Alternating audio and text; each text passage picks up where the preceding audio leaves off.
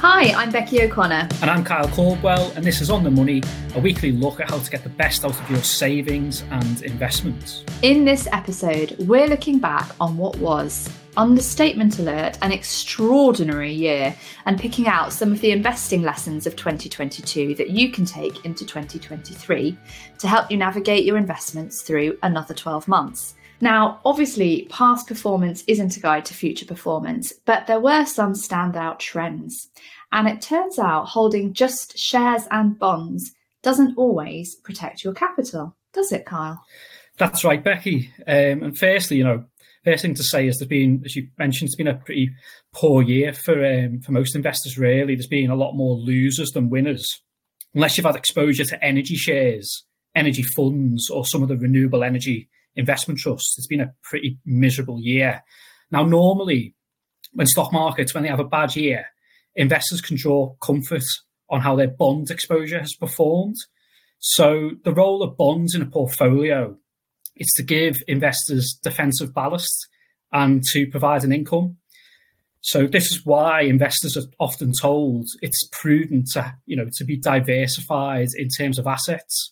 Holding both shares and bonds is supposed to give investors a smoother ride because they are uncorrelated from one another. So they'll not move in the same up or down direction. So therefore, holding shares and bonds usually means that investors do not suffer big drawdowns. And over the long term, that has historically happened. But this year, in 2022, that's not been the case. In fact, it has been a rare year in which both shares and bonds have lost investors' money. So holding a mixture of shares and bonds, it's not giving investors the protection that they would expect based on history. So why has this happened? Well, the thing that has a lot to answer for is interest rates being on the rise. So interest rates have been rising, as we've spoken in previous podcast episodes, in order to try and cool down red hot inflation, which obviously everyone's been feeling. In short, when interest rates rise, bond prices fall. Now, the silver lining heading into 2023 is that bond yields, which move inversely to bond prices, they've been rising, and they're now at their most attractive levels in several years. So bonds, they now offer greater value, and they also offer much better competition to shares. But in 2022, it has been a very painful experience if you've been a bond investor. And just to put some figures on this, so an approach that many multi-asset funds adopt is the so-called 60-40 portfolio model. What it means is 60% in shares and 40% in bonds. And as I've just mentioned, that should hopefully give you a smooth ride over the long term.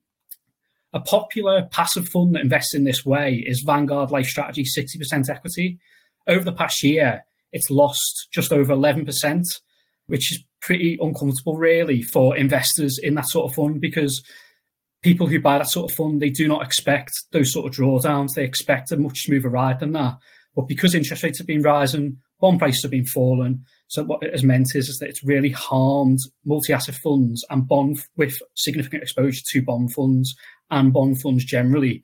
So in short, the more exposure you've had to bonds in a multi-asset portfolio this year, the worse the performance has been.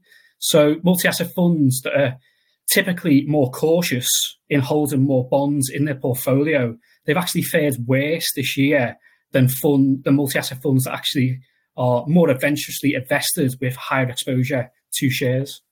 Really, the trend there has been completely the opposite performance to what you would expect from the type of investment that's meant to provide some level of safety. But has there been other standout trends, do you think, in the past 12 months that we might learn from going forward? Well, just to expand on, cautious funds may be giving you a nasty surprise if you bought at the start of the year and you now look at how it's performed. The chances are it has not fared as well as they historically have performed. But just to extend that, really, with bond funds. So among the safest type of bond funds are UK government bond funds, or gilts. So the reason why these are considered safe is due to the fact that the issuer of the bonds that are held by these funds is the UK government. And in its history, it's never failed to return bondholders the amount that they've loaned. And, these bonds issued by the UK government, they're issued to raise money to pay for public services or to fund other projects. But due to the increases in interest rates, as mentioned, bond prices have fallen. And in the case of UK government bonds, the yield, which is the income that's paid to investors, a year ago, it was very low. It was below 1%. So therefore, because it has an inverse relationship to the price of the bond was very expensive. So therefore, as rates have been rising, UK government bond prices have been falling notably, and they've repriced to reflect the fact that, interest rates have went up. And just to put some figures on this, the average UK gilt fund, it's down 23% over the past year. And the average UK index-linked bond fund, it's down 38%. Now, even more seasoned investors, they may be surprised by how badly UK index-linked bond funds they performed. It's a painful loss that for investors to stomach. Due to the name and due to how they invest in bonds that the coupon or the income being paid, it rises in line with inflation. So you might actually think that's a good inflation hedge, but that has not played out at all. In fact, it's been a really bad way to invest, and that's a lesson for investors this year, just because of how severe those bond price falls have been. And yet, as mentioned, the average UK index-linked bond fund, it's given investors a near 40% loss this year. It's really scary and not comforting at all to think all those things that, traditionally and for very good reason, it provided some level of safety, have been upended to some degree this year. Has anything else suffered similarly in 2022? Yeah, it has, Becky, unfortunately, and this may have impacted more investors really who may have more exposure to this area. So another consequence for investors from increasing interest rates is that growth shares, including technology companies, they've fallen notably out of favour this year. So what's happened here is that rising interest rates devalues the future earnings expectations of growth stocks. So what then happens is the valuations of those companies, they cool down, and then the share prices reprice to reflect that, which has led to some pretty heavy share price falls. So growth shares and technology shares, they've been the place to be for several years due to the fact that they really benefited from the tailwind of loose monetary policy in the form of low interest rates. And of course, that's now changed. There's been a tightening in monetary policy with interest rates rising. And among customers of Interactive Investor, this change in backdrop and change in investment style, it's not gone unnoticed. In particular, our data shows that several funds and investment trusts that are managed by Baillie Gifford, they've seen declines in both performance and their popularity this year. So Baillie Gifford, as an investment style, it looks to invest in the growth winners of the future. And a number of their funds and investment trusts, they were very popular with investors in 2021. But in 2022, they fell down the popularity rankings.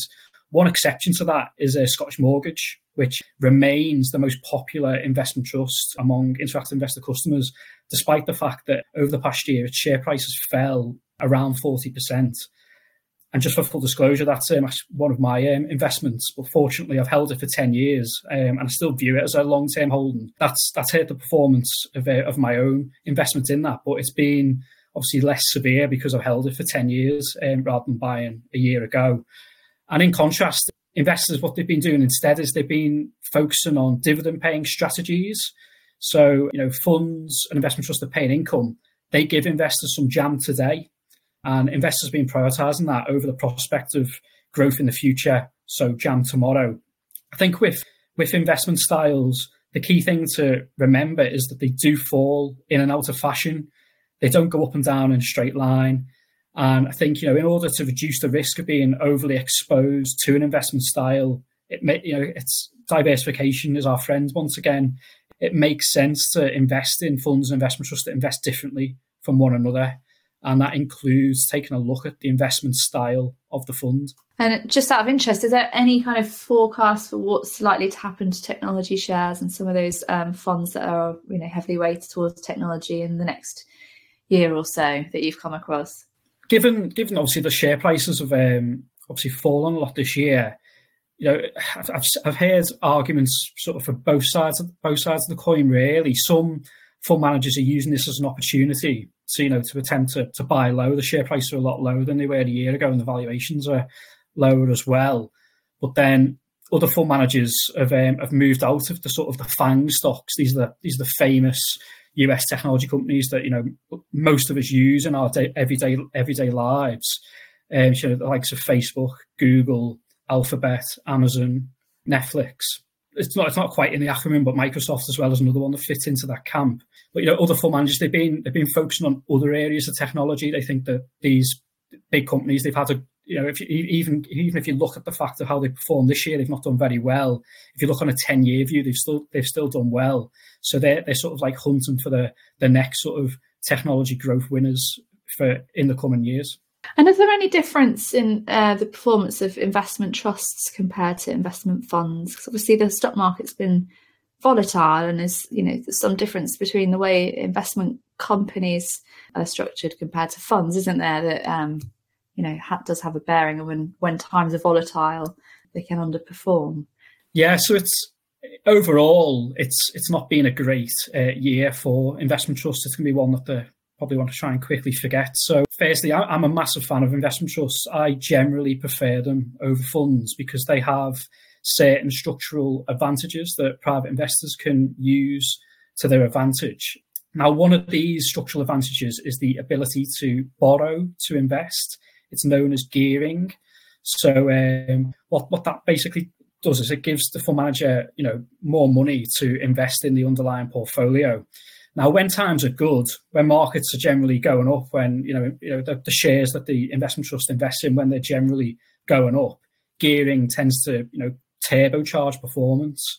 But when it's a much more volatile year, as it has been in 2022, gearing it goes into reverse basically, so it exaggerates losses. So generally speaking, if you're in an investment trust that gears, then in 2022 it's likely to have underperformed an equivalent open-ended investment fund, just because it goes into reverse and those losses are magnified, and it gives investors greater losses per share in an investment trust that gears.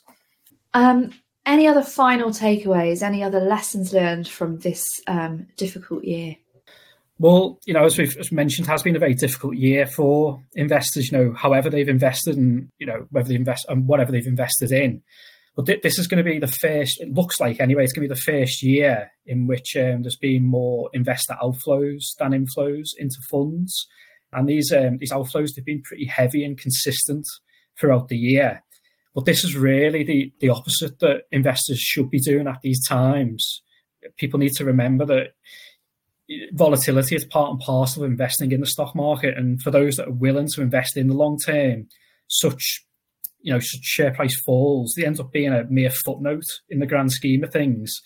And, volatility is the price that investors pay for the fact that over the long run, with the caveat of, past performance is not a guide to the future, put money into shares as historically yielded greater rewards rather than leaving it in cash. And a final thought, while it doesn't sound very exciting and, but it is something we've stressed and spoken about a lot on this podcast so far, diversify, maintaining a balanced and well-diversified portfolio. It's the best way to ride out short-term market falls.